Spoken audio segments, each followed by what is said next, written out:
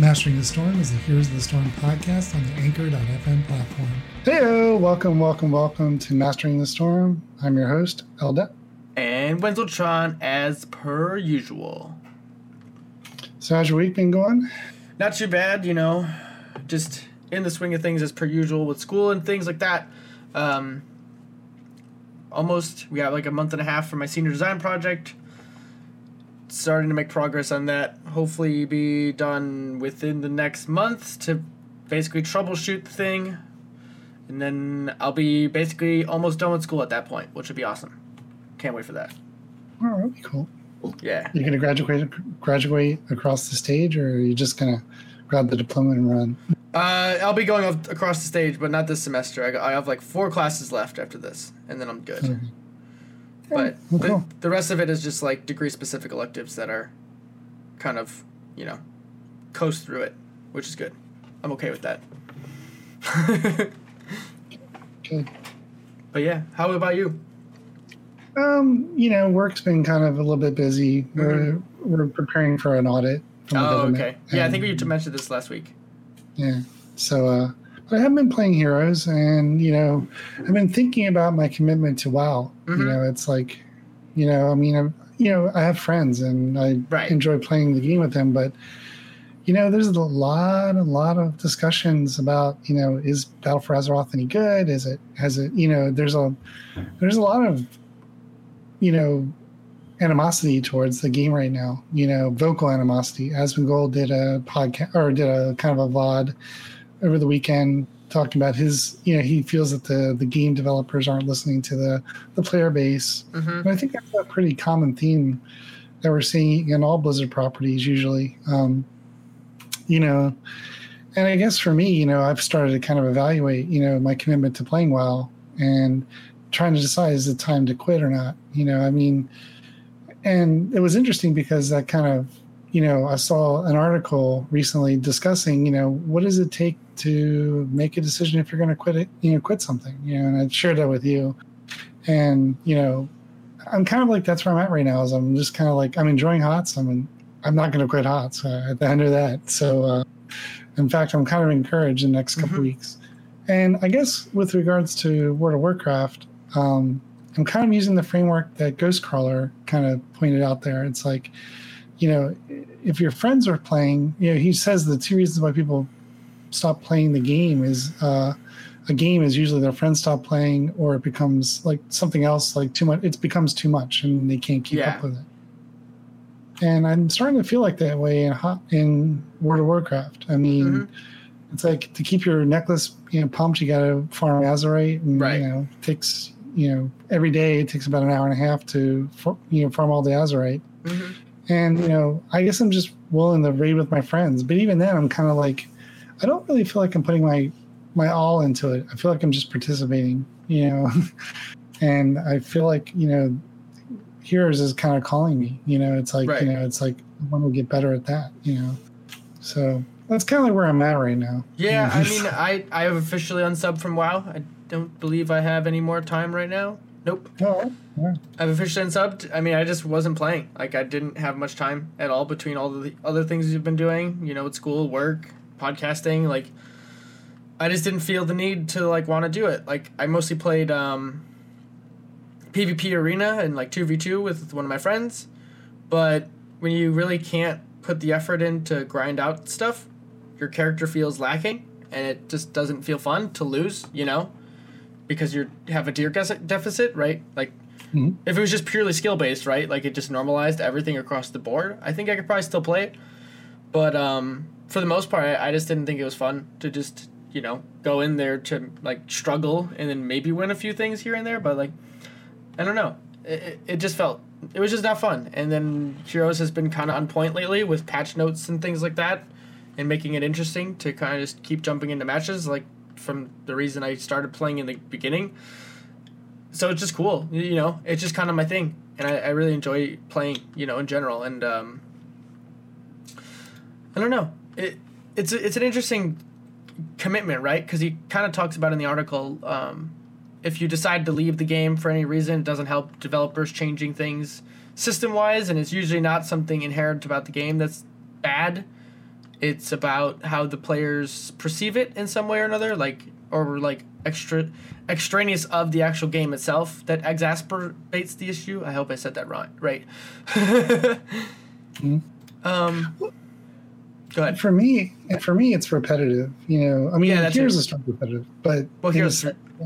Yeah. But it's rather repetitive, and we are progressing in more harder content. So that's not the issue. I mean, the content. Mm-hmm. I just don't feel. It's not like it used to be, where it feels like you do have to get on the hamster wheel, Mm-hmm.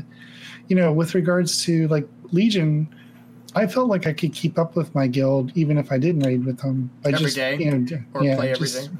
Yeah, by just doing the solo stuff, and I did, for the most part, for the first patch or two. Right. And I really enjoyed the 5-man content. The 5-man content now is rather difficult, and if you have the gear and you have the time to coordinate and stuff, Mm-hmm. it's just a sign of the times. We don't have the same disposable time we used to have. Absolutely, I would agree with that 100%. And that's where I'm at right now. I mean, I like it. I think it's an okay expansion. I don't really understand the whole Azeroth system. I think it's just somewhat random to me. I'm not going to min-max it, and I just go by feeling, and I seem to do okay. But really, we're just out gearing the content. That's really what happens. Is like each week you get more powerful just because you get a buff, and a little bit extra gear, and eventually you're going to get all the content down. Which, okay, that's good. But for me, like Heroes is something where if I put more time into it, I can learn to play better and become, learn. So it seems like it's a better investment of mastery to me. So that's really kind of where I'm at. So. And I think the reason why I wanted to bring this topic up is I think a lot of people are in these. I think right now they're in a lot. Everyone's kind of in this. Do I play Call of Duty Black Ops? Do I play, Heroes? Do I play League of Legends? There's a lot of demand for people's attention right now. New games have come out. Yeah. And I think, we talked last week about how not to give a fuck. That's what other people think, but then also trying to control the inner voice. I think this week we're talking about how to kind of like settle your inner voice, right? Because you have a commitment, right? When you do a character in WoW, you've put several weeks into, and especially too because you're paying a monthly thing, right? So I think a lot of people feel obligated to play, and when they don't have enough time to play, they feel like they're wasting time or money, right? Mm-hmm. Yeah, and like for me, I couldn't buy Mal'Ganis this week because I didn't have enough gold because I didn't play enough Heroes. So, right. I mean, that's part of it too, right? Because if you're like, well, I'm going to be losing out on monthly content, that doesn't feel good. Yeah, I mean, in the past, you used to be able to run a heroic or two and keep up, with your daily commitments. Right. Because you still get a chance of gear or something, or tokens to get a piece of gear. Yeah. But now you have to, do all these quests all over the continents and stuff. And it's not, it's so to me, doing world quests to keep my necklace powered, it's not the right design, I don't think. I mean, yeah. And I mean, it was. I think in an MMO to have more grind, post the grind, grind being level, is kind of counterintuitive. Like, I would do it if I was getting more rewards to do, like, say, mythics, right? If you could do a mythic and I totally be okay with mythics. I enjoy mythics a lot, honestly. Just mythic zeros. It's like mythic zero, you get as much AP. Maybe put a cap on it so you can only get so much AP per day, but like 4 grand AP after doing 1 or 2 mythics. It's like. That to me would be fun, right. Running around just doing these world quests to keep and that's not so fun. And, like I said, though, but I don't really feel like, I think it's all over the place. Like when you listen to Asmongold, he was complaining about everything from how the loot system worked to, the guy had a list of it. Really? And, and he's really, and I think he's really down on the Azeroth gear, but he was also down on the Legion legendaries. And so his complaints go much further back. Mine are just like, I just don't feel like grinding the gear, but I like being with my friends, but I can't spend every night with my friends. It's like, playing World of Warcraft. It's not like it used to be. And then even 2 nights a week seems like it's a lot. Yeah. So. Well, especially too, because it's like, 4 hours maybe? If you're raiding like officially and things like that, that's a lot of time. it's a part-time job. Right. 8 hours a week, that's pretty legit. And I don't think a lot of people have that kind of commitment to stay relevant anymore. And I don't know. For me, part of it too is I don't have the need to do rating. I don't know why. I just have no drive to even want to sit there and get part of me getting gear is fun, but sitting there for 4 hours and having a chance for one piece of gear because of the personal loot stuff, it just doesn't sound interesting to me at all to have that much effort committed to, maybe get something. That's so ridiculous to me. And then I know there's reward systems in place for beating the boss and things like that, whatever. I just personally find more to gain from competing against actual players, right? And it kind of stems into the team league discussions that we kind of already had and things like that.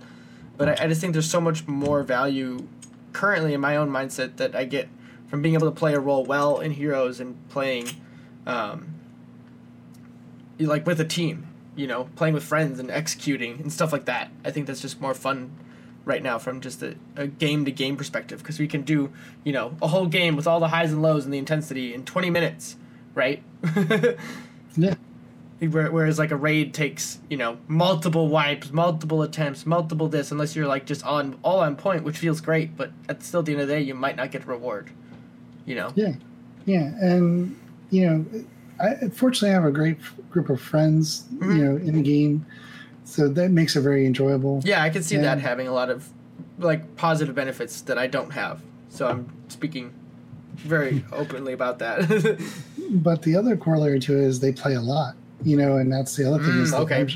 And when I was playing a lot, we got, I felt like I belonged. But now that I don't play a lot, I don't feel like I belong. I don't want to take up a spot, making them have to carry me through a mythic or. I see. So it's they would. But I'm it's yeah. And more importantly, I think, putting this back on Heroes of the Storm, I think there's a lot of people that's Heroes of the Storm is their WoW, right? And, to them, the things that kind of frustrate them, OP heroes, matchmaking, I think there's a number of people that are rather competitive and they want the matchmaker to be more competitive. Even the team league stuff where people are happy, there's a contingent of people that feel that it's not competitive enough, that, it gets kind of weird and snowballing and such. So my hope is that for those folks, if they quit playing Heroes of the Storm, a lot of people, when I've heard it, they said they stopped playing because their friends stopped playing. Mm-hmm. That's kind of what happened to me. Yeah. And so, in Heroes of the Storm, people quit because their friends stopped playing. But I think with what's going on in Team League, it might be that, bringing people back. I think Blizzard has the Heroes of the Storm team have a tremendous opportunity now because one of their people has moved on, not necessarily quit, but kind of in a quit. They moved on. And, so now Heroes is, Alan DeBerry is no longer the game director. There's a potential chance for a new vision for the game to come in and guide the game to a new direction. Yeah, a new captain at the helm, so to speak. Yeah, and, we talk about, I don't know how much power these directors have over their franchise with regards to can they make decisions about what, or do they have to go up the corporate ladder and get permission? And more importantly, do they have to be careful not to draw too many eyeballs away from, say, Overwatch League or World of Warcraft? Do you think they care? Do you think they care about that? Well, I don't know. It's that'd be an interesting thing, right? Well, I mean, I think Blizzard likes the fact that World of Warcraft gets money every month, right? Because of that makes sense. And I think they like the Overwatch League because people, there's people paying them a lot of money for franchises. So I think the two cash cows right now, Overwatch. Well, there's three: Overwatch, World of Warcraft, and Hearthstone are the cash cows, for Blizzard. And then the merchandising arm, and then there's Heroes of the Storm and StarCraft 2 and Diablo, right, who in their own right generate revenue. Don't you think when they release content like this, Heroes makes a decent money? Don't know. I mean, they don't really release those numbers, but I feel like they would have to make a decent amount of money. Because, like, I don't know. it's like $12, $15 to buy, like, the mount pack, and then another $15 to buy the hero, and then they added, like, all that, like, life and undeath thing that's, like, advertised on the home screen right now. It seems like that's like $30+-ish total, or, yeah, over that. Because I think the life and death pack is more expensive. I think it's sustainable. You know, Yeah. I mean, It's got to be netting positive. Or otherwise it wouldn't be around.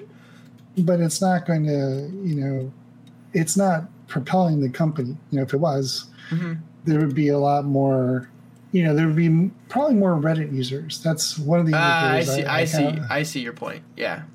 I mean, like, you know, World of Warcraft has 1 million subs, I think. Overwatch has 1 million subs. And then all the other ones have about 200K subs. I think Hearthstone has about 600K subs. I mean, we just broke 200K subs in the summer. So, yeah, you know, and I mean, it's the bottom line is that, you know, just like, Hot Slogs, you're trying to get an idea. I think the company is profitable. Don't get me wrong. And I think the game is profitable, but and I think they're committed because, you know, to the design process, you know, to release heroes in a more, you know, 6-week cycle, to continue the, you know, the interest in the game. I think that's one of the things about the game is the meta and the new heroes that keeps it kind of fresh. You know, whereas, that's what draws me in. Every balance patch, that's what makes me excited to play the game. Especially like, not even just new hero releases, so to speak, but like changes to old heroes. Yeah, and to me, I think, well, that's definitely a draw. I think if they commit to making like Hero League a little bit more, you know, rewarding, and they continue what they're doing with Team League, I think the game is you're going to see a upswing in subscribers. You know, more importantly, I think you're going to see. I'm prepared for the next like 4 to 6 weeks, probably 8. You know, going all the way to Christmas. An upswing in new users because, you know, right now, just over the weekend, we had like 6 posts on Reddit about, hey, how do I get into the game? You know, because it's it's a very large learning curve, you know. Well, as the hero pool gets more complex too, it's just going to get even more intense. And what's really funny is the 8 heroes that cost 2,000 gold are all pretty competitive. Muradin, Raynor, Lily. I mean, you can just buy the first 8 heroes up for 2,000 gold, you know, and have a pretty decent hero pool. Yeah, I mean, at this point, they're all pretty damn good.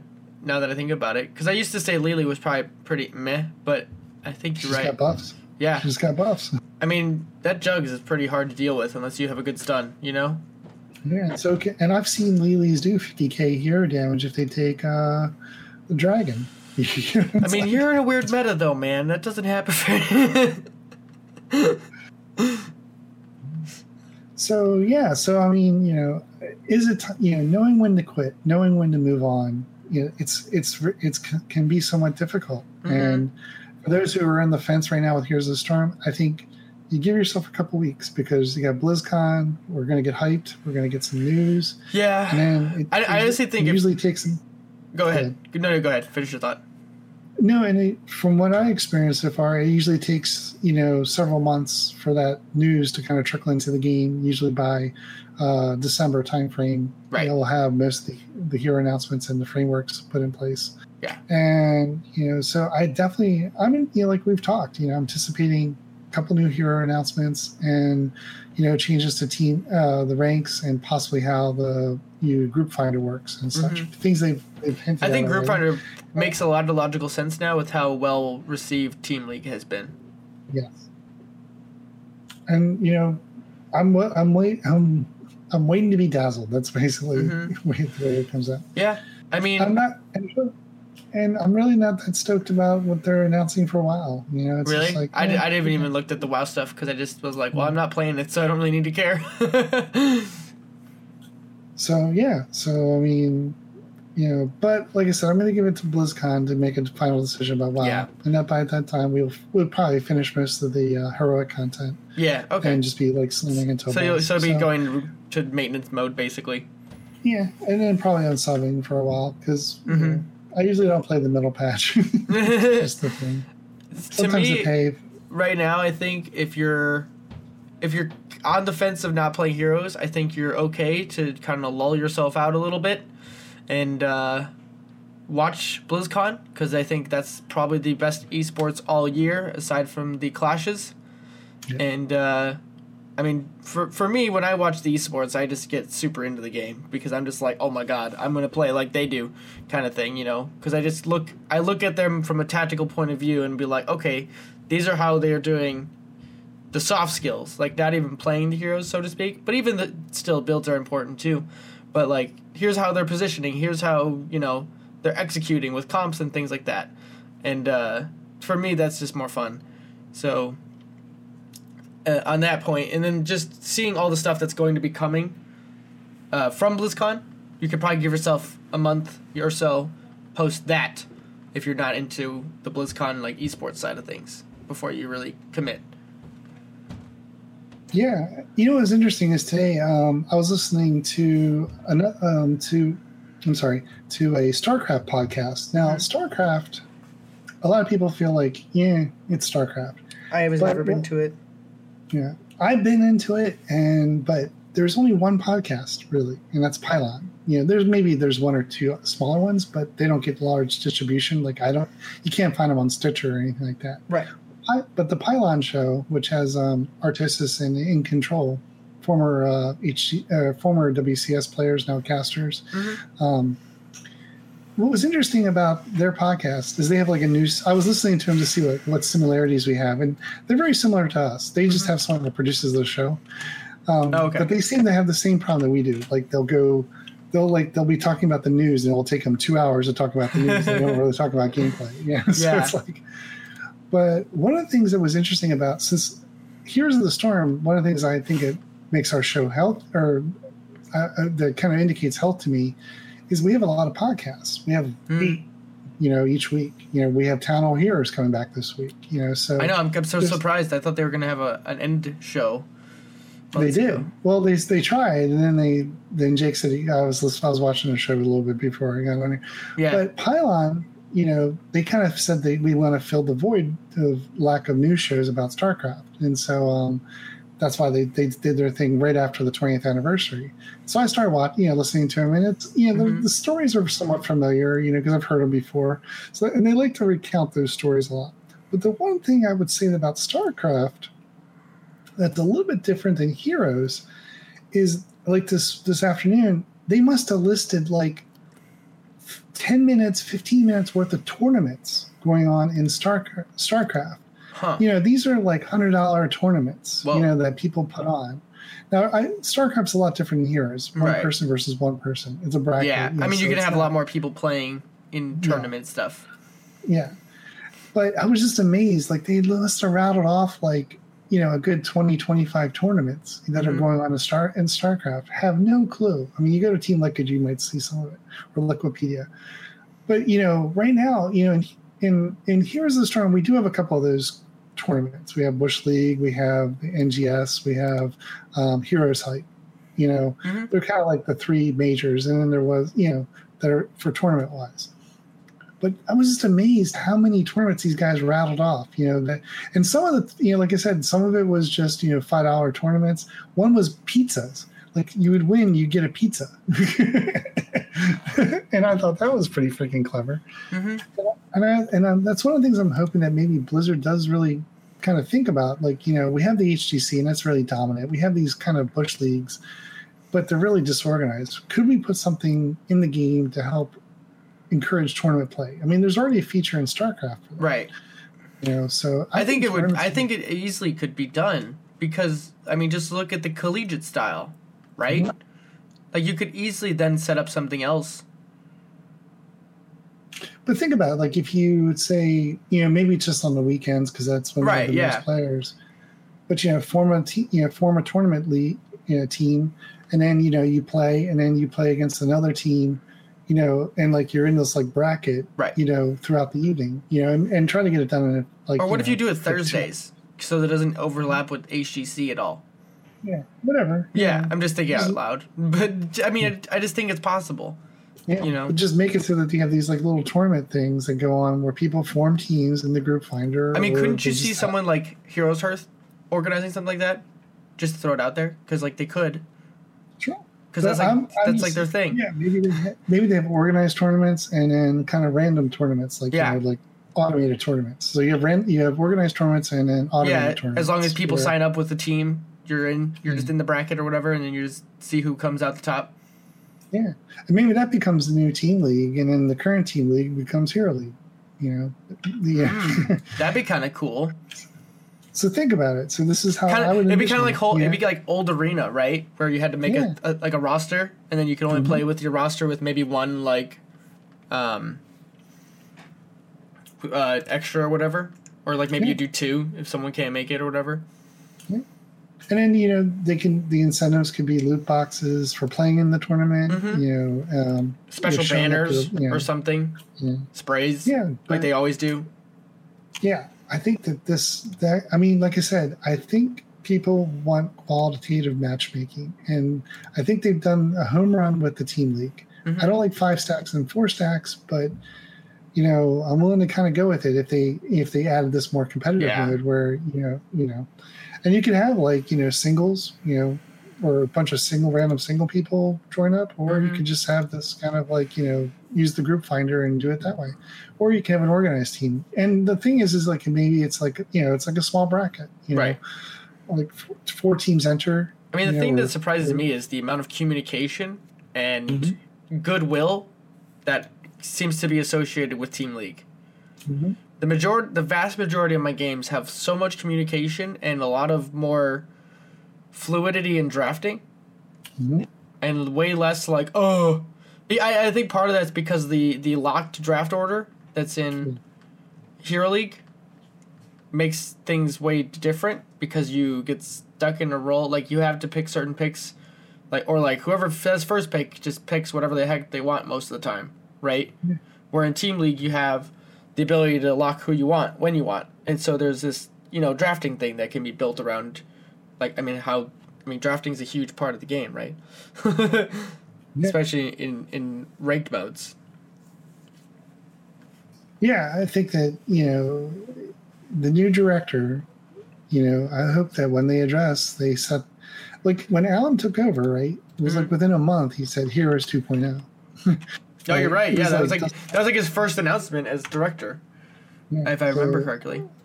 So, Alan quitting and going on to his new project. Hopefully, the new person, will come in and take the reins and is able to kind of, put some wind in the sails, so to speak, for the community. Right.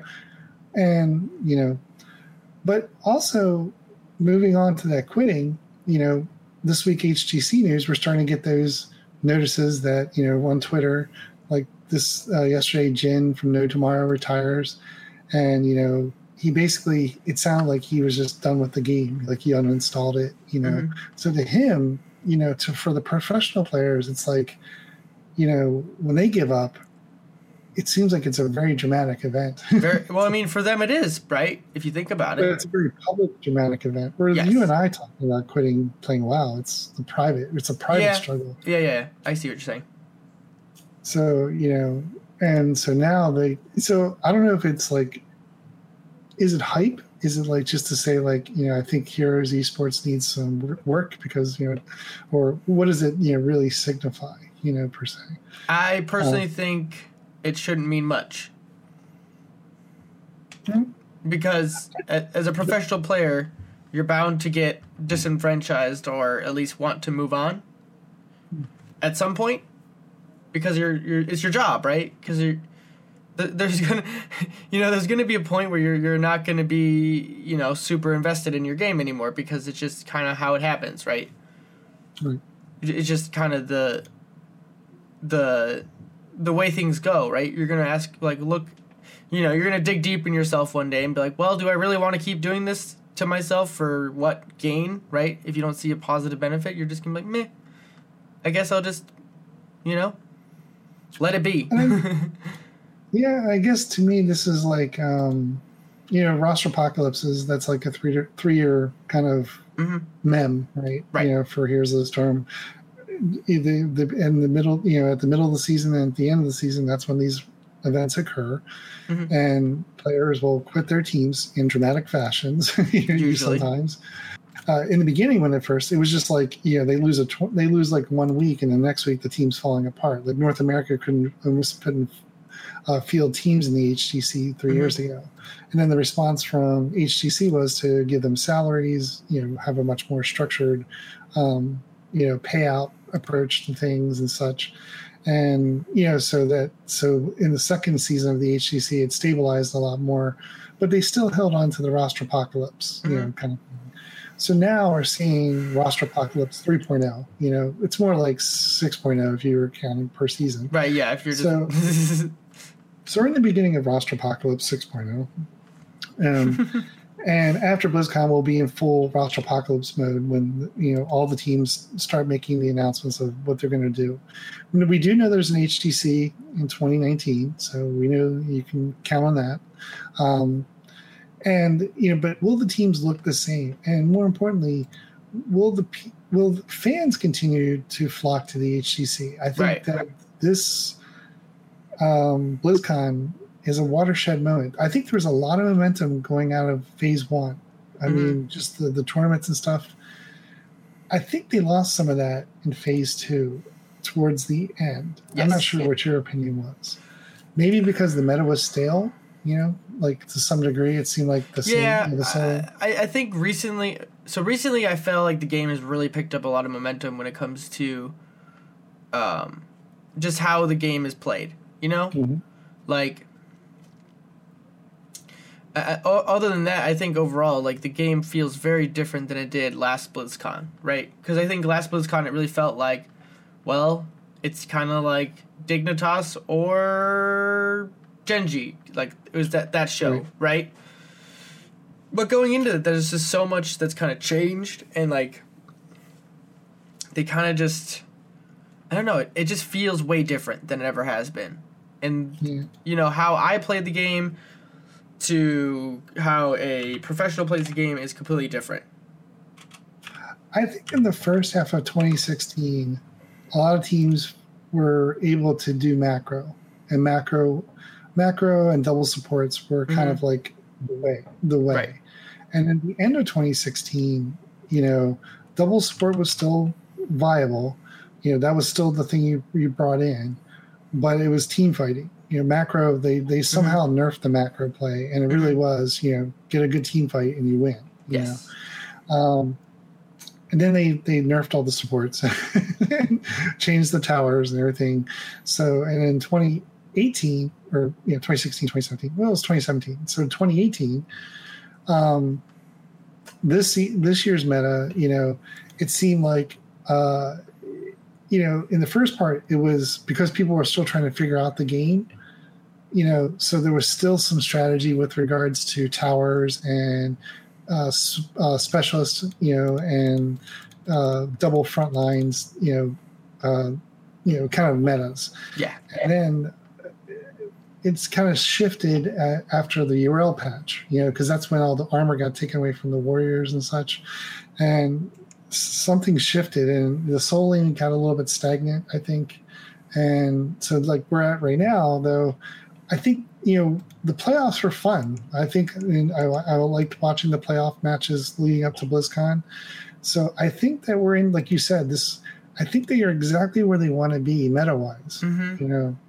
And so I think the road to BlizzCon, the week before BlizzCon, I think we're going to see some interesting matches. Unfortunately, they'll be somewhat brief because they're not going to be best of fives. Right. So that's the only thing I'm kind of not looking forward to.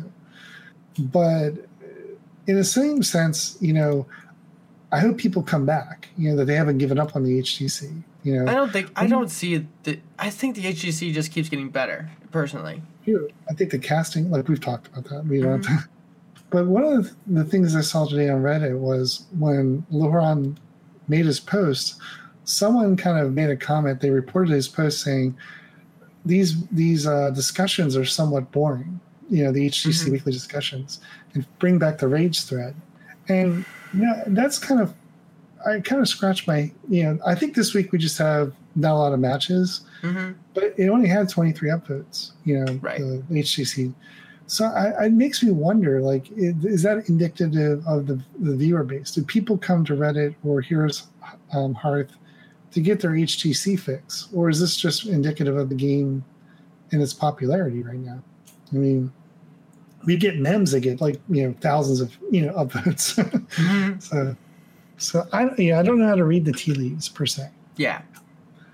But Jin quitting, kind of in his way, just kind of like, how do these pro players? I think we might see a large number of pro players retire. And I get that. It's kind of about time in some ways, because a lot of these players have been in the game for a really long time, and they're getting older and they want to do different things, and if they're if they're not just, I just don't see, you can't expect people to stay around forever. Like, they're putting lots of effort and lots of time into it, and they want to do different things, right? Yeah. I mean, it kind of sucks, but it doesn't mean you have to have a discussion about why, the game is dying because people are leaving. Like, I don't understand why that has to be even in the vernacular, because it's totally, like, I don't even know where to, like, it just doesn't make any sense, right? Like, right. Like, if a pro quits, like, basketball or whatever, like, it doesn't mean the end of the world. Like, oh, they're just quitting basketball, like, Yeah. And I mean, but we're going to see more of this in the next couple of weeks. And how does that affect the fans? Does the lack, this becomes a period of instability? Is it, if it wasn't for DB Smiley and Lauron doing the kind of the roster apocalypse, I wouldn't even know how to follow it. You know what I'm saying? Right. Like, if it wasn't for them, and their efforts, it makes me understand how the HTC works a lot better as a casual observer, but more importantly, we, with regards to, signaling when is the time to quit. Is it best to quit on top? Do you make a big splash? It's like, I don't know, it's like, and what is it? What do they factor in? What is the factors, for a team like, or a player like Jin to say, this is no longer what I want to do, Right. And is it the same? Is it financial? Is it the ability to achieve? Because I think that there is an uphill battle. If your goal is to win the championship, that might be somewhat insurmountable right now, for some players. Right. And then just the way they say, let me move on to Battle Right or something like that. Right. So I don't know. It's just an interesting time. But I know for me, quitting WoW, I'm quitting 14 years. That's something, and it's a comfort, but the game, like I said, there was a casual to it. There was a casual aspect to it that I enjoyed, but this more kind of grindy, have to grind in order to continue to achieve. I think it's a treadmill now, and it's not a fun treadmill for me. The expansion release, it's fun because it's story driven, but I don't know. But the scene, and I hate to go back and forth on this, but it is the theme, when do you quit and how do you quit? Right. So one of the things about this week on the HEC, there is the power rankings. Both Blizzard had an article about it, and I think... I clicked on it, but I didn't read it. Yeah, so their number one seed obviously is Genji, and number two is Team Dignitas. So these are the A and the B. Okay, kind of what you'd expect, right? Right. But then you have Tempest and Leftovers in the 3 and 4 spot. So these are the spoilers. These are potential spoilers. They could be the upsetters, is what they could be. And you have Miracle and Heroes Hearth, a little bit, and Tempest Storm. So North America, kind of like they're in the middle of the pack. Mm-hmm. They could perform and make it to the finals. But, that's interesting. They don't perform on the group stage, it could be out. Then we have Beyond the Game. So Beyond the Game, they're a Chinese team, and they did appear in BlizzCon last year. So this is their second year appearing, and so they might be able to throw. These are like the unknowns, because people don't know a lot about them. They might not know how their meta works. So these, like the Chinese teams, are always they have their own kind of meta in their region, so they could bring some some interesting things in. You have Mind Freak, that's the Australian team and New Zealand team. Mm-hmm. The One, which is another Chinese team, and then Lunar Meow, which is another kind of Taiwan region. So the regions get spots, as part of the their area. So Australia and the Taiwan area get their regional. They have to earn it though. It's not like they just show up. They do have to. Right. Yeah. And so that makes the round of the round of 12 going into BlizzCon. Then there's Team Liquid. Team Liquid had a power ranking as well, and obviously Genji, Team Dignitas, Tempest. Then that's their top, what they call the Titans, and then their contenders are Miracle, Leftovers, Team Liquid, Heroes Hearth, Tempo Storm. So that's their these contenders. They have potential to be in the top, and going into the finals. And then the ones they think are just going to be knocked out right away: Beyond the Game, Mind Freak, Lunar Meow, and so those are the ones they're kind of predicting to not make it into the. Kind of what I would expect. Yeah. Myself. So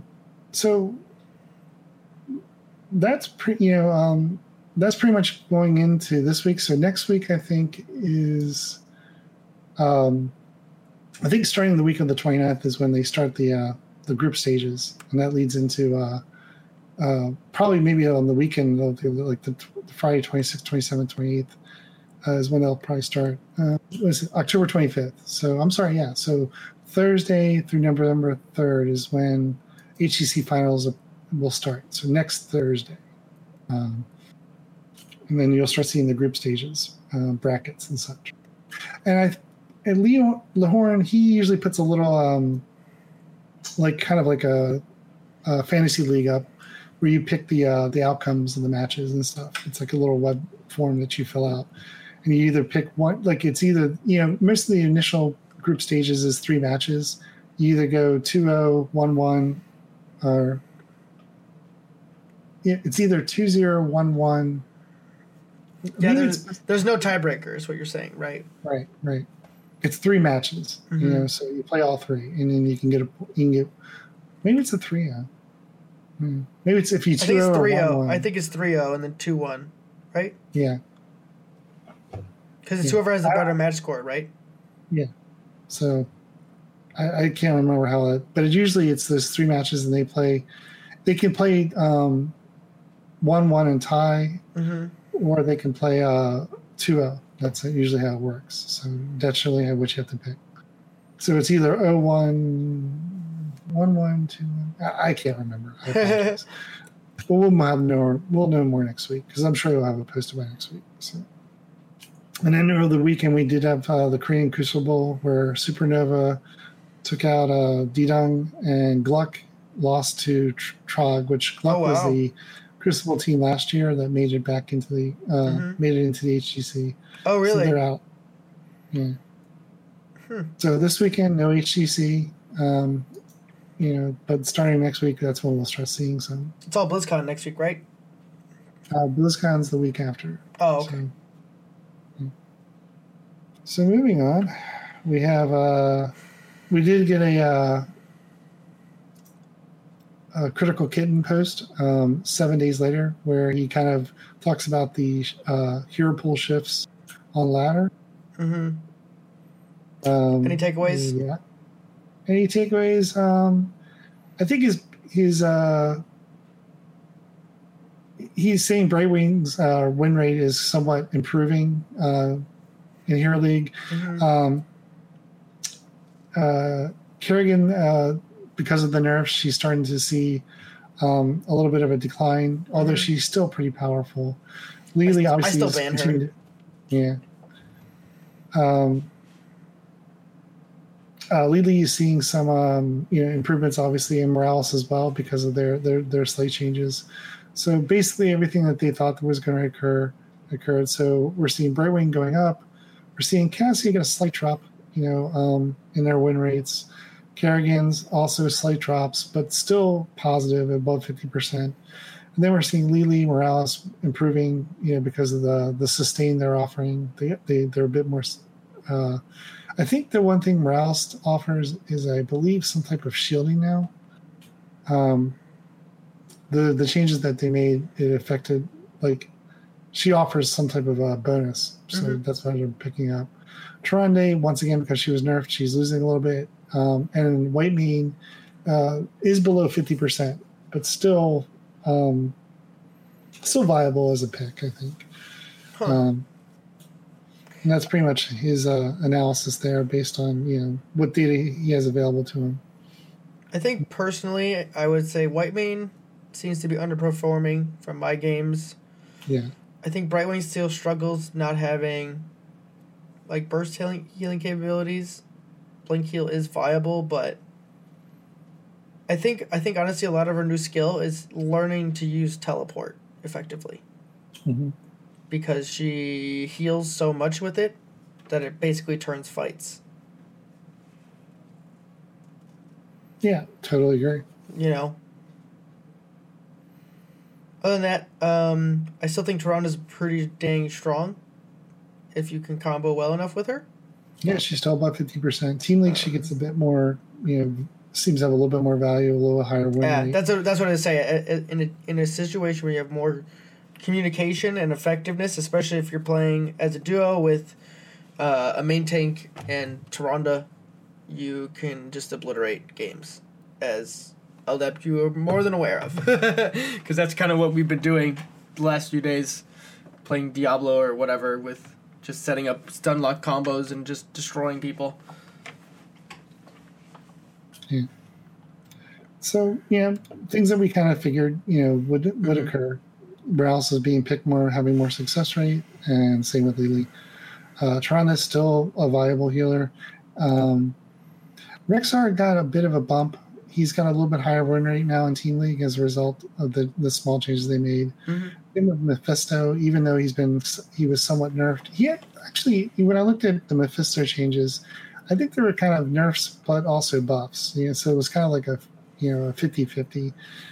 And I've been playing him a lot, just in quick match and trying to find out if he's viable in what I do. And in quick match, he's one of those things that he ramps up. He's a little bit like a Nazeebo. Yeah, I can see that. Early game, he's a bit fragile. He basically is just a big boogeyman. He zaps in, he scares everyone, he runs.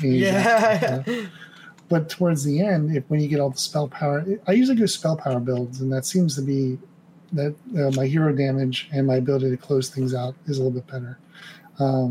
He's a lot more, and then at level 20, it's crazy what he can do.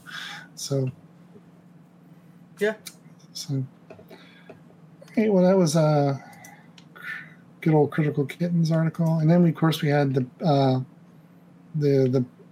hero release this week and the patch notes, and there was a pretty short patch notes.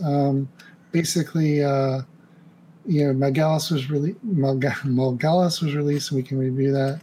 But the bigger change was the healers all had their healing abilities changed to how they affect minions. Yeah, it was normalized across the board, right? Basically. Right. And Anna, her healing dart will now pierce full health targets. But that also you have to be careful, because if a full health target, the dart will pierce it. That means if you're trying to put like a smelling salts or something like on a full health target, as they're kind of like their cleanse, that won't affect them. It'll go through them. So I'm wondering if Blizzard's going to kind of figure something out about that, or just have to know they have to have a small sliver of life away if they want to cleanse. But moving on to Malgalis, did you get a chance to play? I actually did play him. We played a few games with him, actually. Personally, I think he's really fun. Just from a kid style, he's pretty amazing. He's just... you really can't... It's hard to figure out where he sits right now. I think he's really strong because he has a lot of CC built into his kit, with... just like how he plays is really interesting, but I think they made it they made it viable enough in the sense that he's not like he seems broken if you look at him right in a vacuum because he's got a sleeve. You know, he looks really like broken, but because of the way that they let like certain interactions of the character and things like that, he doesn't feel oppressive because he's got channel times and you have to press his Q 3 times and then still be near enough to impact it, right? Because everything he does, he can do multiple, you know, chains so that it messes up a whole team.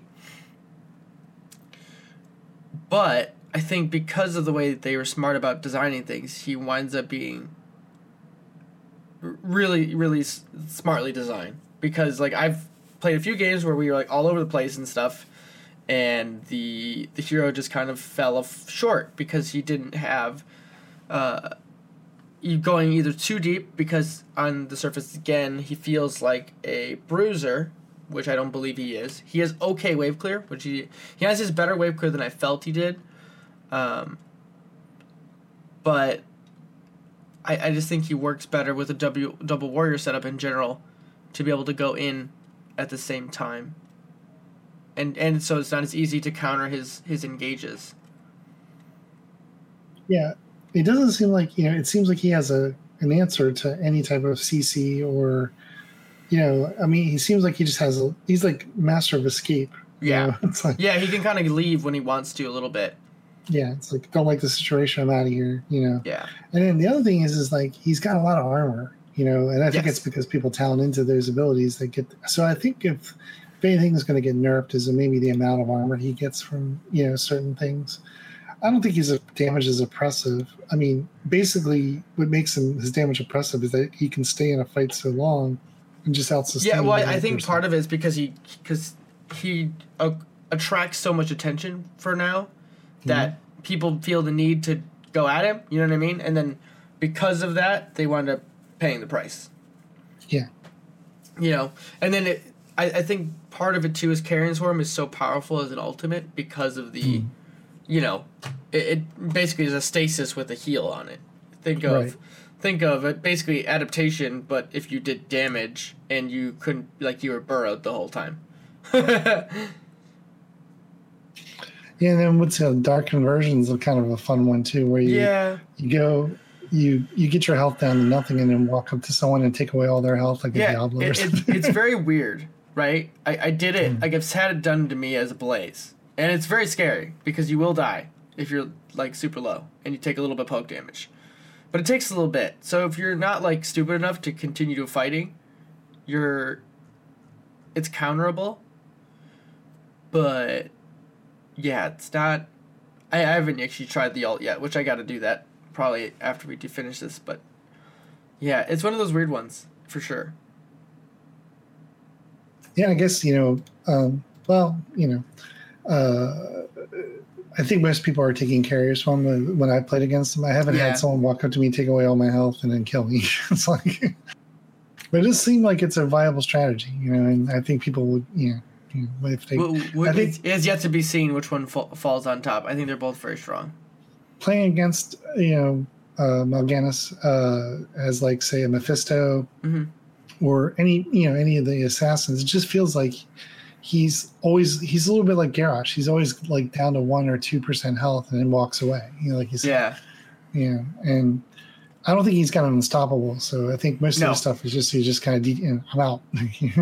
I think part of it's too because he can do so many multi-stuns or multi-sleeps and things like that that really set up for teams to get like value with AoE spells like Jaina or KT. Yeah, walks in, sleeps everyone, and slows them afterwards when they wake up. Yeah, things like that. And then the level 20 Carrion Swarm ult is just so huge. Being able to spawn sleeping bats is really, really powerful. I think, I guess, the only thing I could kind of say is that Diablo is a little bit of a counter to him because Diablo has so many stuns himself built into his kit, he really messes up your own combos. Because, like, you have the triple hit of your Q, and if you don't get that last hit off, you don't get the stun. Then if you are trying to chain your sleep too close to Diablo, he'll just charge you. They do a decent job of... surprise you on. They do a really decent job of not putting cooldowns on cooldown when you get interrupted. Otherwise, that would be really boring or really obnoxious. Yeah. Because like there's a few times where I got interrupted after trying to channel my E. As long as you don't like get interrupted at the beginning of the channel, like it doesn't go through, you're fine. You just gotta not be stunned anymore. But if you get locked down, you kind of get messed up. Yeah, on Reddit there was a post saying, is Anna a good counter to Mal'Ganis? And I think I would agree. Yeah. And with Anna's, kind of small buff, I have been seeing a lot more Annas. I feel like she's pretty viable at this point. If I had to guess. I don't know 100%. You're more of the Anna expert here. I think she's definitely got the kit for it, and she, the level 7 talents where you kind of make or break, what kind of Anna you're playing. Are you reducing spell damage or are you putting a slow on someone after they've been, and to me, and then, do you get the cleanse and stuff? I definitely think that she does have the ability to shut them down pretty quickly. So, I'm not really, I think ETC, Garrosh, Dahaka are definitely also really good counters to Mal'Ganis. Yeah, I can imagine any silence being powerful. Yeah. And then, Anna just sleeping. But then I think Mal'Ganis, he can benefit from having an Uther or a Medivh or an ETC or even a Diablo. So, I think there's what you're looking to, combo with him. I think the Medivh giving him the portals to get in, giving him the kind of the invulnerabilities. I think that's, and same with Uther with the armor, or the invulnerability as well, makes him very, very scary. Mm-hmm. So, have you picked a build that you like to play so far? Let's see. Hot logs. Yeah, so I kind of looked at Ishbu had a build guide or a build he came out with on his on PTR and things like that, but I think most of the time his build feels pretty situational, depending on what team you're going against. Level 1, I've been mostly going time to feed, which is where you'll see a little bang fangs on the character. But he heals for 50 damage when damaging a nearby enemy hero. This occurs once every 6 seconds. Or I go Wingguard, which is the armor tied to your W ability for physical damage, basically block. At 4, I've been basically going Fueled by Torment, which is while Necrotic Embrace is active, you heal for 12 when damage is taken, and Vampiric Touch converts 50% more hero damage to healing. I think the main thing here is the 15% more hero damage to healing, because then you're just in the middle of it, pop your W, get all the damage from the W, and then just continue to heal. There can be situations where going the increased armor is fine against mages and things like that. And also at 4, the Necrotic Embrace explodes, dealing area damage. That is useful actually if you're trying to be a solo laner, and I actually picked that on a few times when I was doing it. It can be useful. Having it take 3 seconds to expire can leave you vulnerable to poke damage though, so it's up to you. 7, I've been going Will of Tichondrius, which is the 3rd stun hit. He steals 4% of the max health from enemy heroes. It's amazing. Other than that, I haven't really gone in the auto tech talents yet.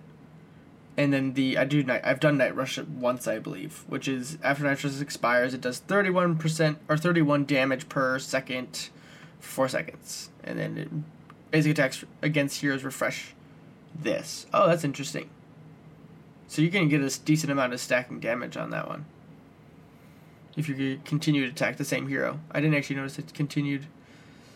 I haven't really seen much of the auto tech talents. I've been going Carrion Swarm at 10, 13, either Deep Sleep. Yeah, I was going Deep Sleep, getting that 0.75 second increase plus 10% more movement speed while using your E. And then I don't think I've tried any other talents there yet. I can see points where Blood Rush is good, where where you get healed, you gain 1% movement speed for 8 seconds up to 15%. Since the hero does want to be attacking, and he can be quite slow when just walking.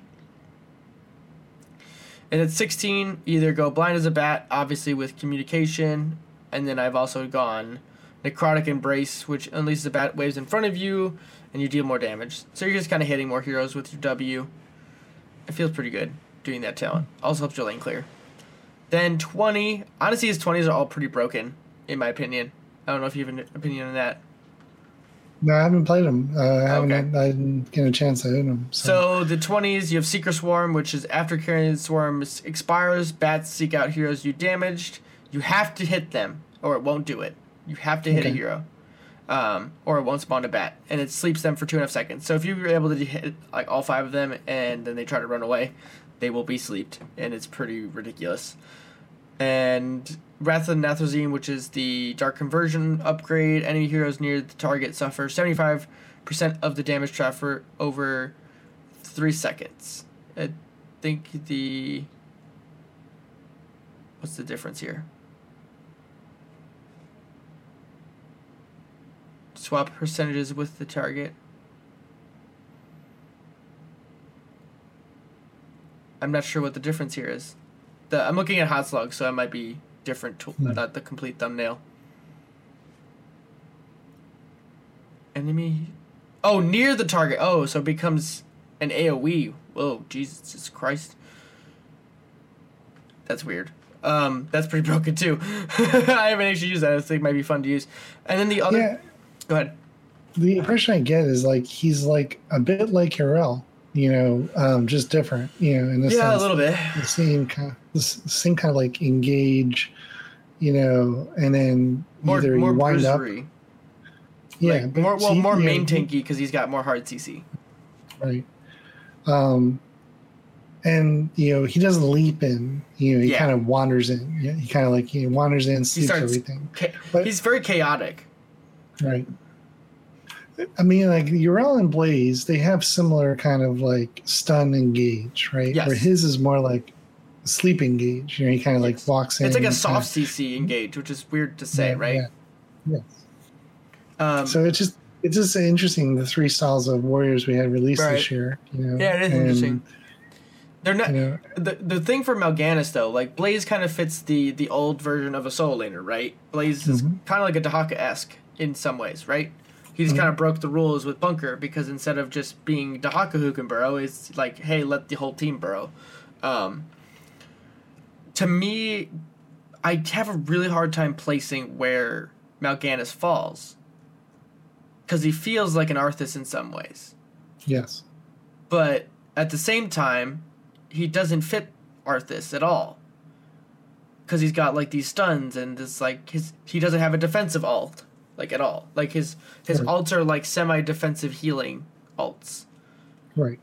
It's kind of like a Maiev. Walk in, get some armor. Yeah. And then CC and then walk out. He just doesn't pull anyone with him. Right. Because like all the other main tanks have a ultimate that gives them sustain or an ultimate that engages with them, right? Where I guess technically his alts are sustain alts. But they're more of like take you out of the fight alts or very high risk alts. Yeah. Like where Murden just uses his avatar and he's just like, all right, well, I'm not going to die now kind of thing. So it's interesting. And then the other one I want to bring up real quick is the Alone in the Dark at 20, which is enemies put to sleep by Night Rush have a vision greatly reduced during the sleep and 2 seconds after. That is pretty powerful. Because it's basically isolation, minus the silence. Right. Very, very strong. I'm debating whether or not to try that one time. Because I could definitely see that being... Like, if you sleep 3 of the team members, that's dumb. Yeah, it's crazy. Because then the follow-up, as long as you have the Ring of Frost or the Li Meng waves. I mean, if you just pick one, right? You just pick one of them. Like, that should turn a fight. So it's interesting that they're putting some of these things on the kits. Yeah. So yeah, but I think so far he seems to be getting. There is a few posts on Reddit where like he's too OP, and people are like, yeah, but give him like 2 weeks and he'll be back. Yeah, I don't. Normalized. I don't put like one. It's been one day. Like, come on, people. So he's not being banned a lot yet. No, that's the other thing. It's like there's still Kerrigan and Raynor and the Asmodans are getting the bans, and Kael'thas. So I think overall there's still more. There's more pressing people to ban, personally. Like you could complain about having a new hero, but like there's still Raynor, there's still Phoenixes. Like, we didn't really get into it too much, but I still think like when you're playing this game, and someone picks a hero that's powerful right now, and they're really good at it, you can feel it because they carry their team. Yeah. Like I've had games against good Phoenixes, and I'm like, oh boy, like this guy's actually really good. Like, and then you're like, well, we need to go for, like, even if it's not the standard, like, go for Morales, like, this is a Phoenix, and he knows how to play, we need to make sure he's out of the game, kind of thing. Yeah. And I've actually felt that. And I think that's it. That in itself is props to the design team, because the design team is building kits that incentivize high-level plays from a person who knows how to play, their specific role. And I think that's really important. And I think that's where things like Mal'Ganis' kit is going to shine, because because his things aren't linear, right? You have to do a pattern for his Q to make it work. You have to know when to use his W to get the most value, so your healer doesn't need to, like, save you. On you. Right. Yeah. Or, like, you have to be able to know, do I have enough time to channel my E to get my Night Rush to, hit 3 people, or the people I need to hit. Yeah, so far, I think it's a successful release. I think he met the hype. Yeah, and he's just cool looking too. Seen. He's got one of the coolest models in the game, and I like the mecha. Yeah, I like the mecha skins. when you press Q and you hear it with the mecha skin, it's like vroom, vroom. It's like, it sounds like a lightsaber. I like it a lot. Same with Mephisto. He had like a kind of a cyber skin. Yeah, no, they're really doing the cyber releases. Maybe that's a hint. Yeah. If we're thinking about getting our tinfoil hats out. New Stormwind. Yeah, right. Neo Stormwind stuff, right? Neo Stormwind. That would be awesome. Ooh, maybe a map. That'd be cool. The first map first map that's in Heroes of Storm universe was teased from skins only. Mm-hmm. Right? That'd be neat. I don't think we're going to get a map reveal. No, I don't think so either. There's too many maps, I think right now. Yeah, I think people were speculating like this map that turned out to be a rework of the Garden of Terror. They were speculating about something where you got wisps or something, and I think that's kind of what Garden of Terror is right now. So I don't anticipate another map release. Not in a while. Maybe like an announcement on a rework for it seems like Haunted Mines again. Yeah, well, and then Haunted Mines was removed this week along with DirectX support. So if you run on a Potato, guess what? No more 32-bit clients and no more DirectX 9. Oh, really? Upgrade to Windows 8 or Windows 10 and 64-bit. And you should. How many people have Potatoes now? Is my question. Yeah, there's a minority. There's a decent amount of people probably, but I feel like it's getting rarer and rarer at this point. Yeah, but it is what it is, right? Mm-hmm. Stability of the game, streamlining, not having to maintain 2 games. It's a dev choice, right? They have to. They have a limited time to, fix bugs and all that stuff. They gotta make hard choices. So wrapping up this week, we switched from hero discussions on Reddit to battleground discussions, and the way I'm kind of formatting those discussions is I'm following the current Hero League Team League map pool. Mm-hmm. So the first discussion on Thursday was a lead off with Alterac Pass, the most recent battleground released this summer.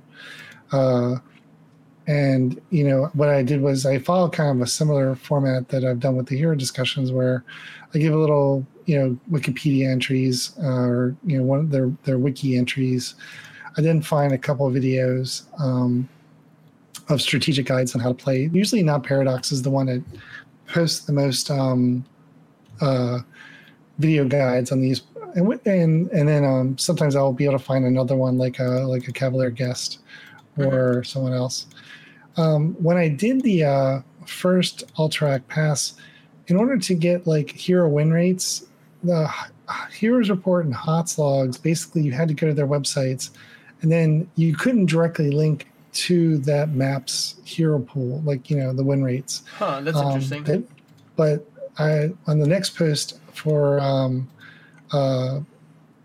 Battlefield of Eternity, Heroes Profile, which is another site that aggregates data from HOTSAPI.net, they do provide a direct link to their hero list. So personally, for me, when I'm like, you know, looking to figure out who to pick, I use the HOTS Complete app for the mobile. Right. So, and I can filter you on should that. get sponsored by them because you say their name all the time. Yeah, it's a great little app. You know? I wish it ran on PCs. Yeah, I know. Sometimes on laptops, but it's good to have it on my mobile. And it, like, you know, you can put builds in there. So, I mean, it's a great tool. If you need like I took some pictures of me early before I knew this app existed, where I had like little crib sheets all over my desk, you know, of like builds. And oh, really? The way I remember builds is like numbers. Now I'm actually I'm spending a lot more time in the trainer.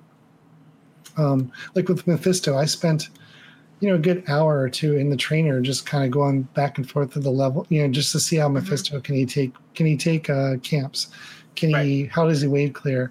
So I've been spending a little bit more, you know, kind of practice time. And Paradox did a video last week where he talked about how do you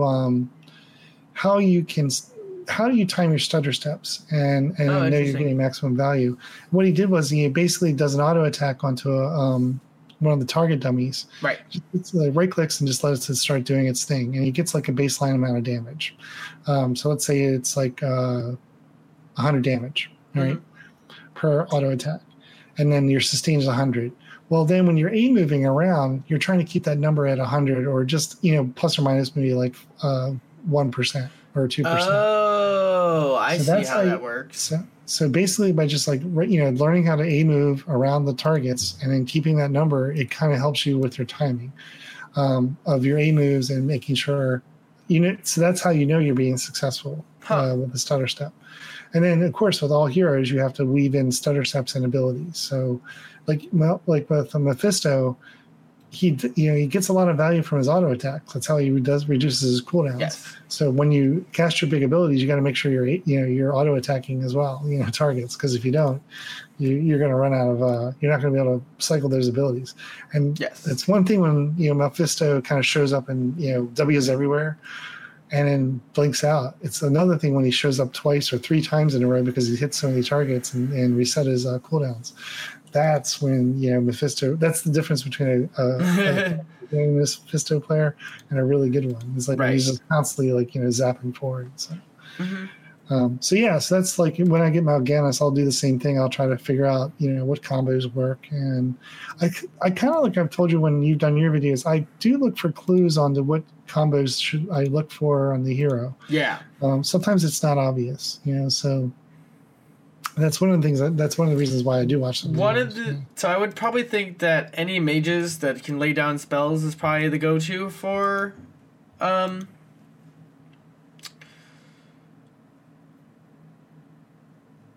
Mal'Ganis.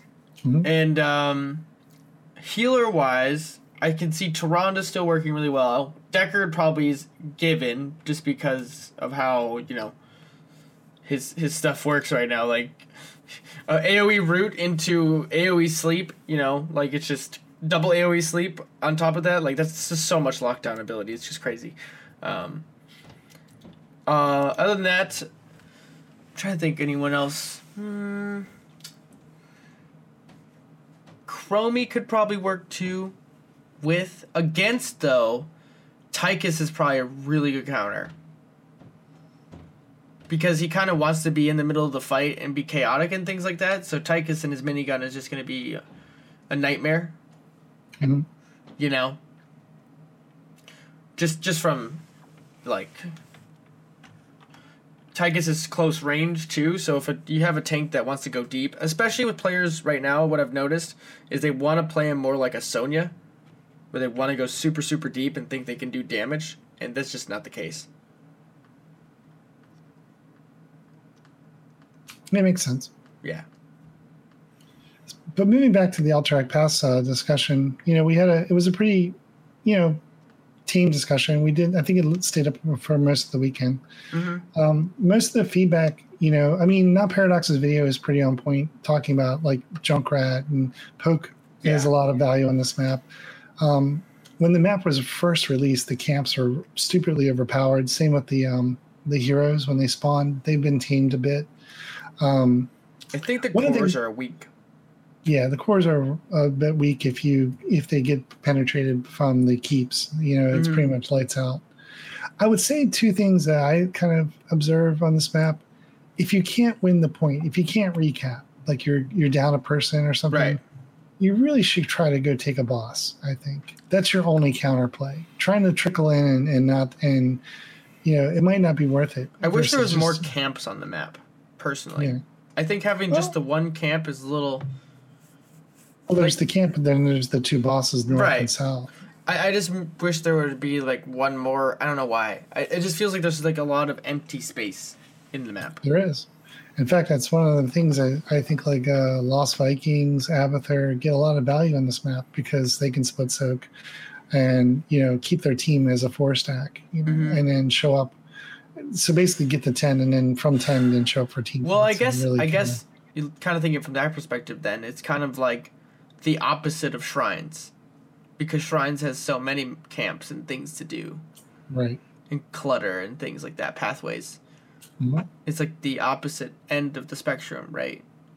Right. Leads to more interesting draft choices then, right? Because then teams would be like, okay, we're going to be this team that keeps you split and like trying to deal with us on a macro level, versus a team who's like, okay, we want to do skirmishes, we want to get all these camps, like do all these things, like, I don't know.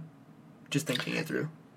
Yeah, and I think as part of your preamble to going for the capture point, you really do have to get that middle camp, get that pushing down middle. And, really when you do get, if you do get the tribute or whatever you want to call it, riding down the middle is probably the most value.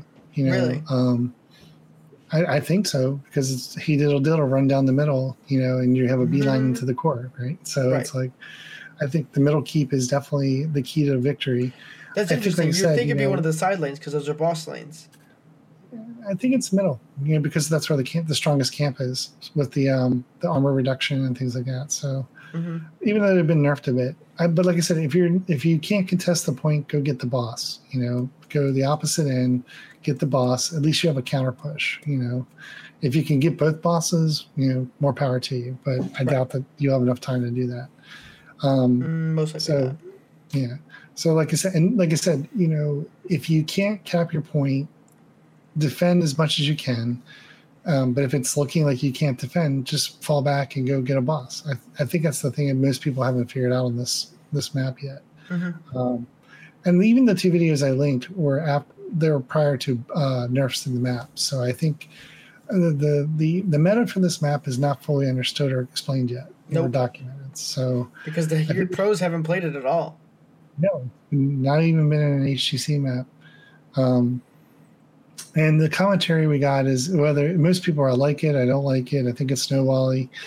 No real kind of like consensus, in-depth assessment. Yeah, basically it's a lot of feeling. I feel the objectors are snowbally, blah blah blah. So continue ramble. I have to go to the bathroom. Okay, so I'll soft shoe a bit here. With regards to things that you want to try to do when you are capping points, you need to make sure you bring in enough support and frontline, because the objective is to try to recap. So Junkrat is a good counter insurgency. Might say to keep people off the point. Anything that's like team fighted, like I think like Mephisto is a good example of another hero that might be good on here, where he can come out of nowhere and do a lot of damage. Yeah, with regards to the map itself. It's new, not a lot of no pro play on it at all, so we really don't know what the pros think of the map itself. The one good thing about the guide, I was able to find a Chaos OS article about Alterac Pass, and this was dated June 19th, so it was the day of the release. So basically it was the impressions of the release. It wasn't like something after the reworks or the balance changes, where I think a lot of people felt the map was, when on release, was just too snowbally. Yeah. I'm going to do a quick look real quick.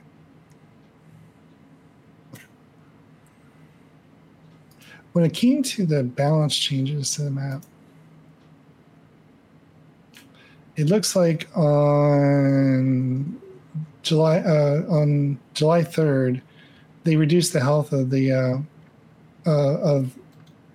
generals from 24,000 to 20,000. Mm-hmm. And then they gain. What they'll do is gain 4 and 5 maximum health every minute after the 21-minute mark. So they kind of have a set health pool, and then it goes up afterwards. And then they nerfed the cavalry. What it was when the cavalry were first released, the cavalry gave armor to nearby heroes. So basically, you were in a wall and were well protected. That's why you could just run down the middle. And then okay. Yeah, and then the health, and then they reduced the health and the health scaling and damage.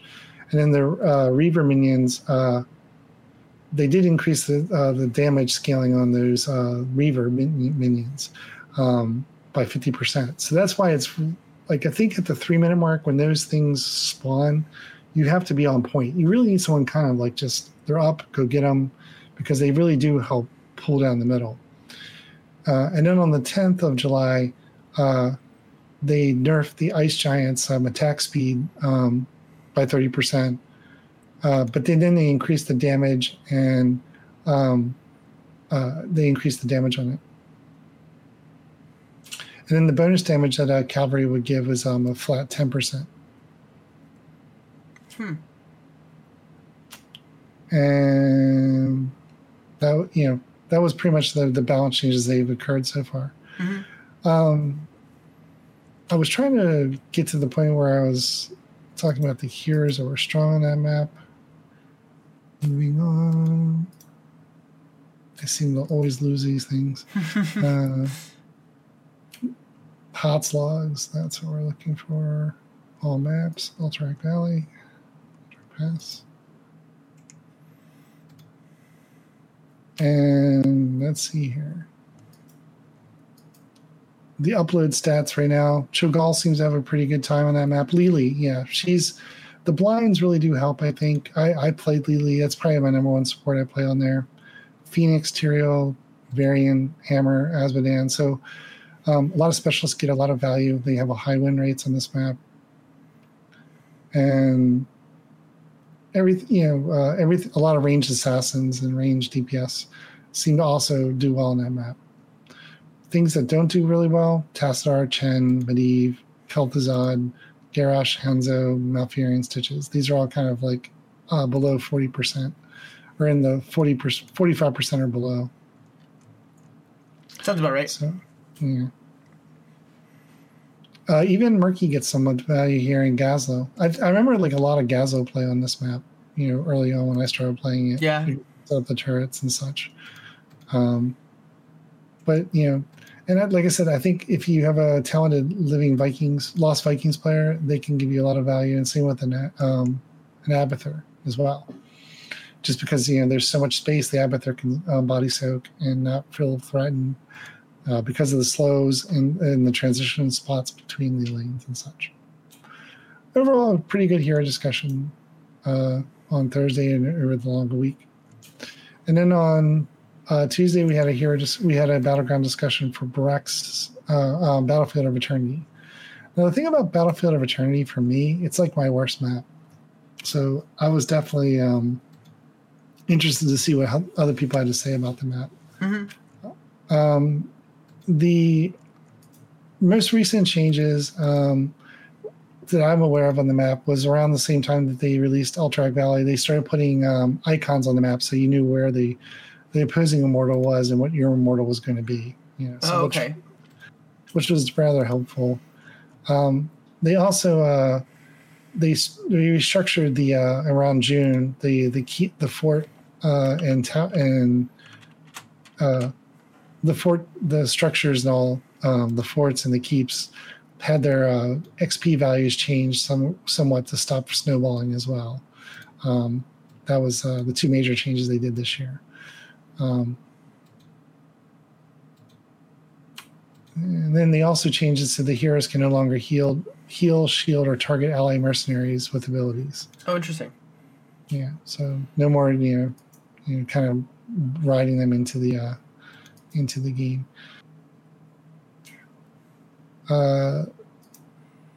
With regards to HCC play, it does get a lot of HCC play. Usually, it's the Game 5 map. I don't know that or Towers of Doom. Seem to be the two Game 5 maps. So let's see here. The most picks for the HCC were typically Genjis, Hanzos, Malfurions, Greymane, Li Ming, and Tassadar. These are usually your top first picks, and they're also kind of similar. They're also the same heroes that get banned. Malfurion, I think, at the time before he had the nerf, was he can create those zones where you're not allowed to go with his roots and such. So I think that's why you see a lot of value with Malfurion and why he's valued high as a first pick in the HCC. And Tassadar, I think, is just for a double support since you're trying to protect a Hanzo or a Li Ming or such. Mm-hmm. I keep closing the window. Mm-hmm. I mean, for me, one of the challenges, when I would play the map, no matter what I would play, I felt like my team always would fall behind on the Immortals. So one of the things I started to kind of mentally change in my mind is like on 2-lane maps, why not take the soul lane? Because if you can take the soul lane and win the soul lane, you're going to position your team in a better to win the match. So that's been my personal strategy to improve my win rates on the map. I think the soul lane on that map. Wait, is this BOE or the other one? BOE. It's BOE. Okay, BOE is fine. I was going to say Alterac is really boring.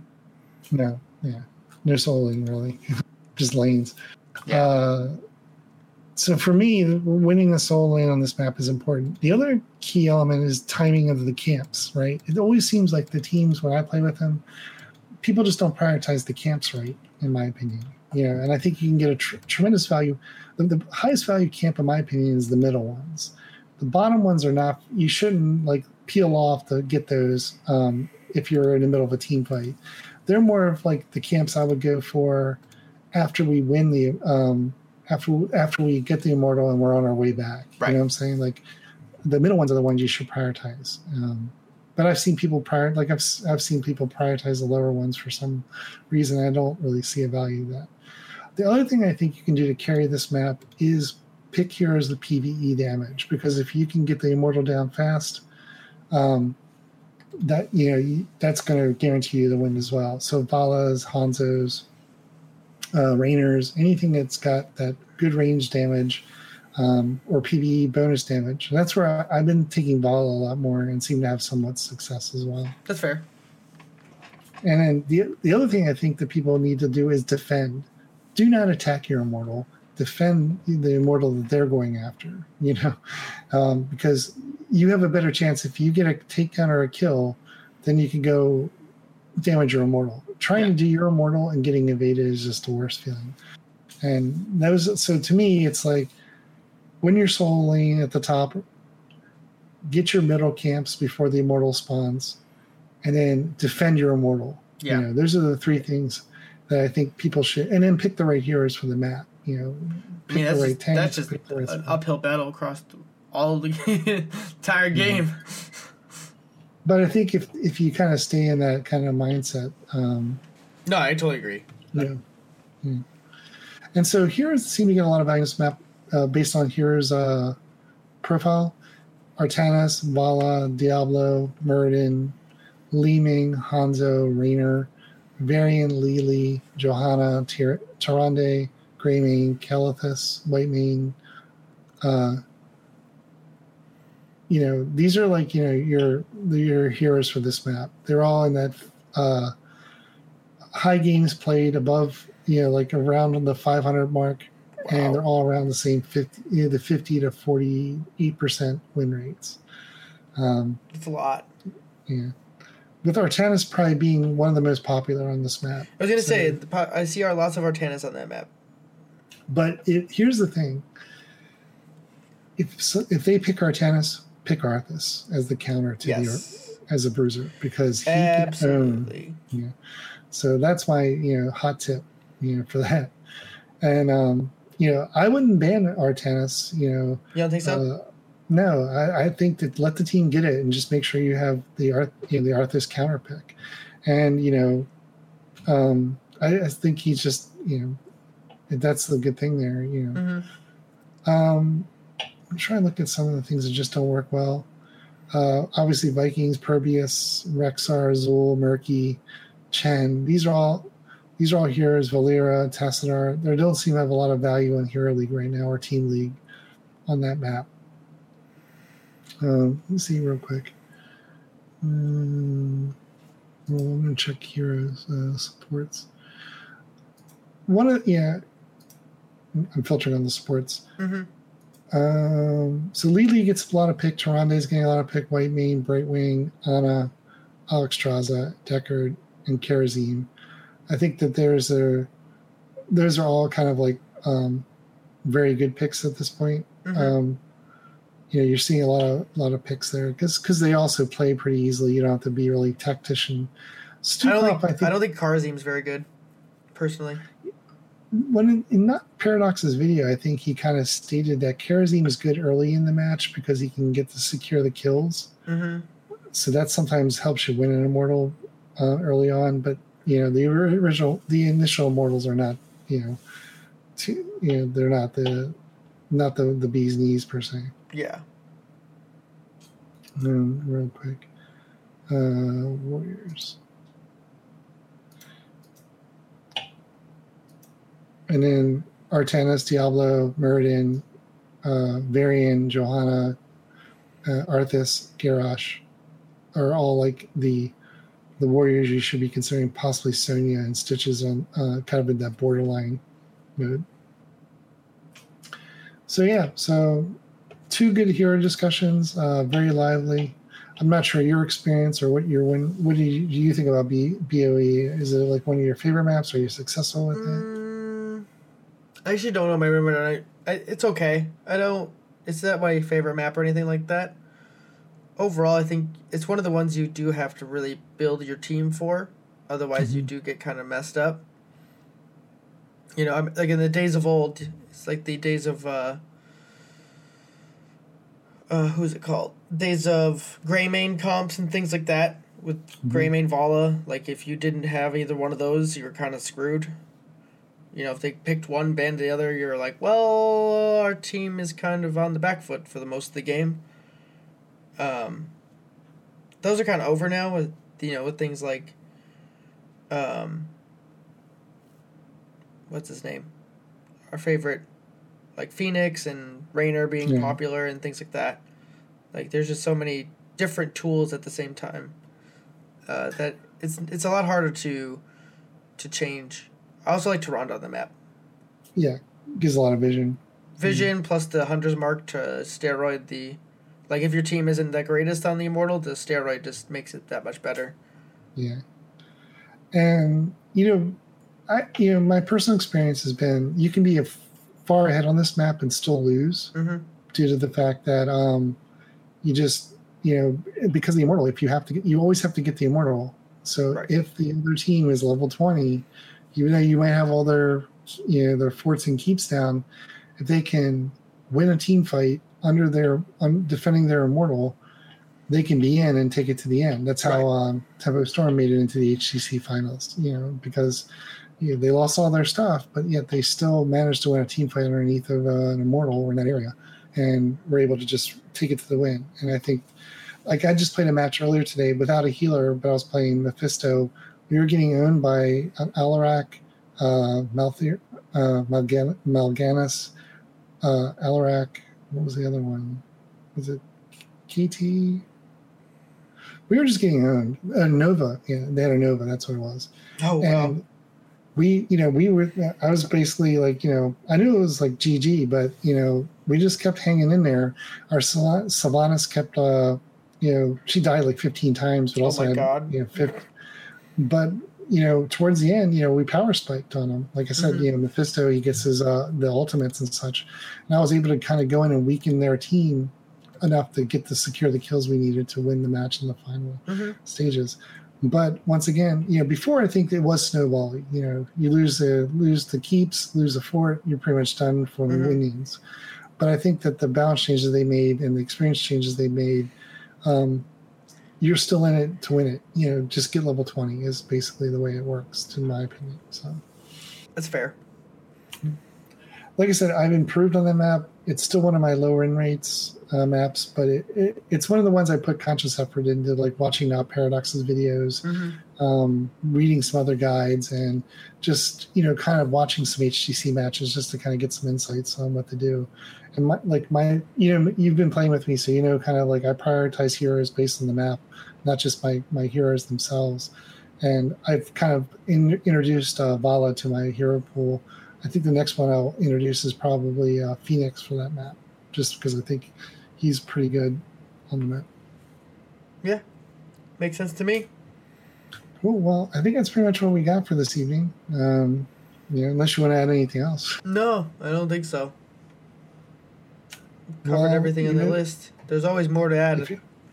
We seem to find a number of things to talk about each week, which is always good. Yeah. So if you're looking to reach out to me this week, you can follow me on Twitter, LDAP at LDAP TV. I'm also on the Reddit forums as one of the moderators. You make a shit post, I'll probably delete it for you. And I'm also in game, so feel free to reach out to me there.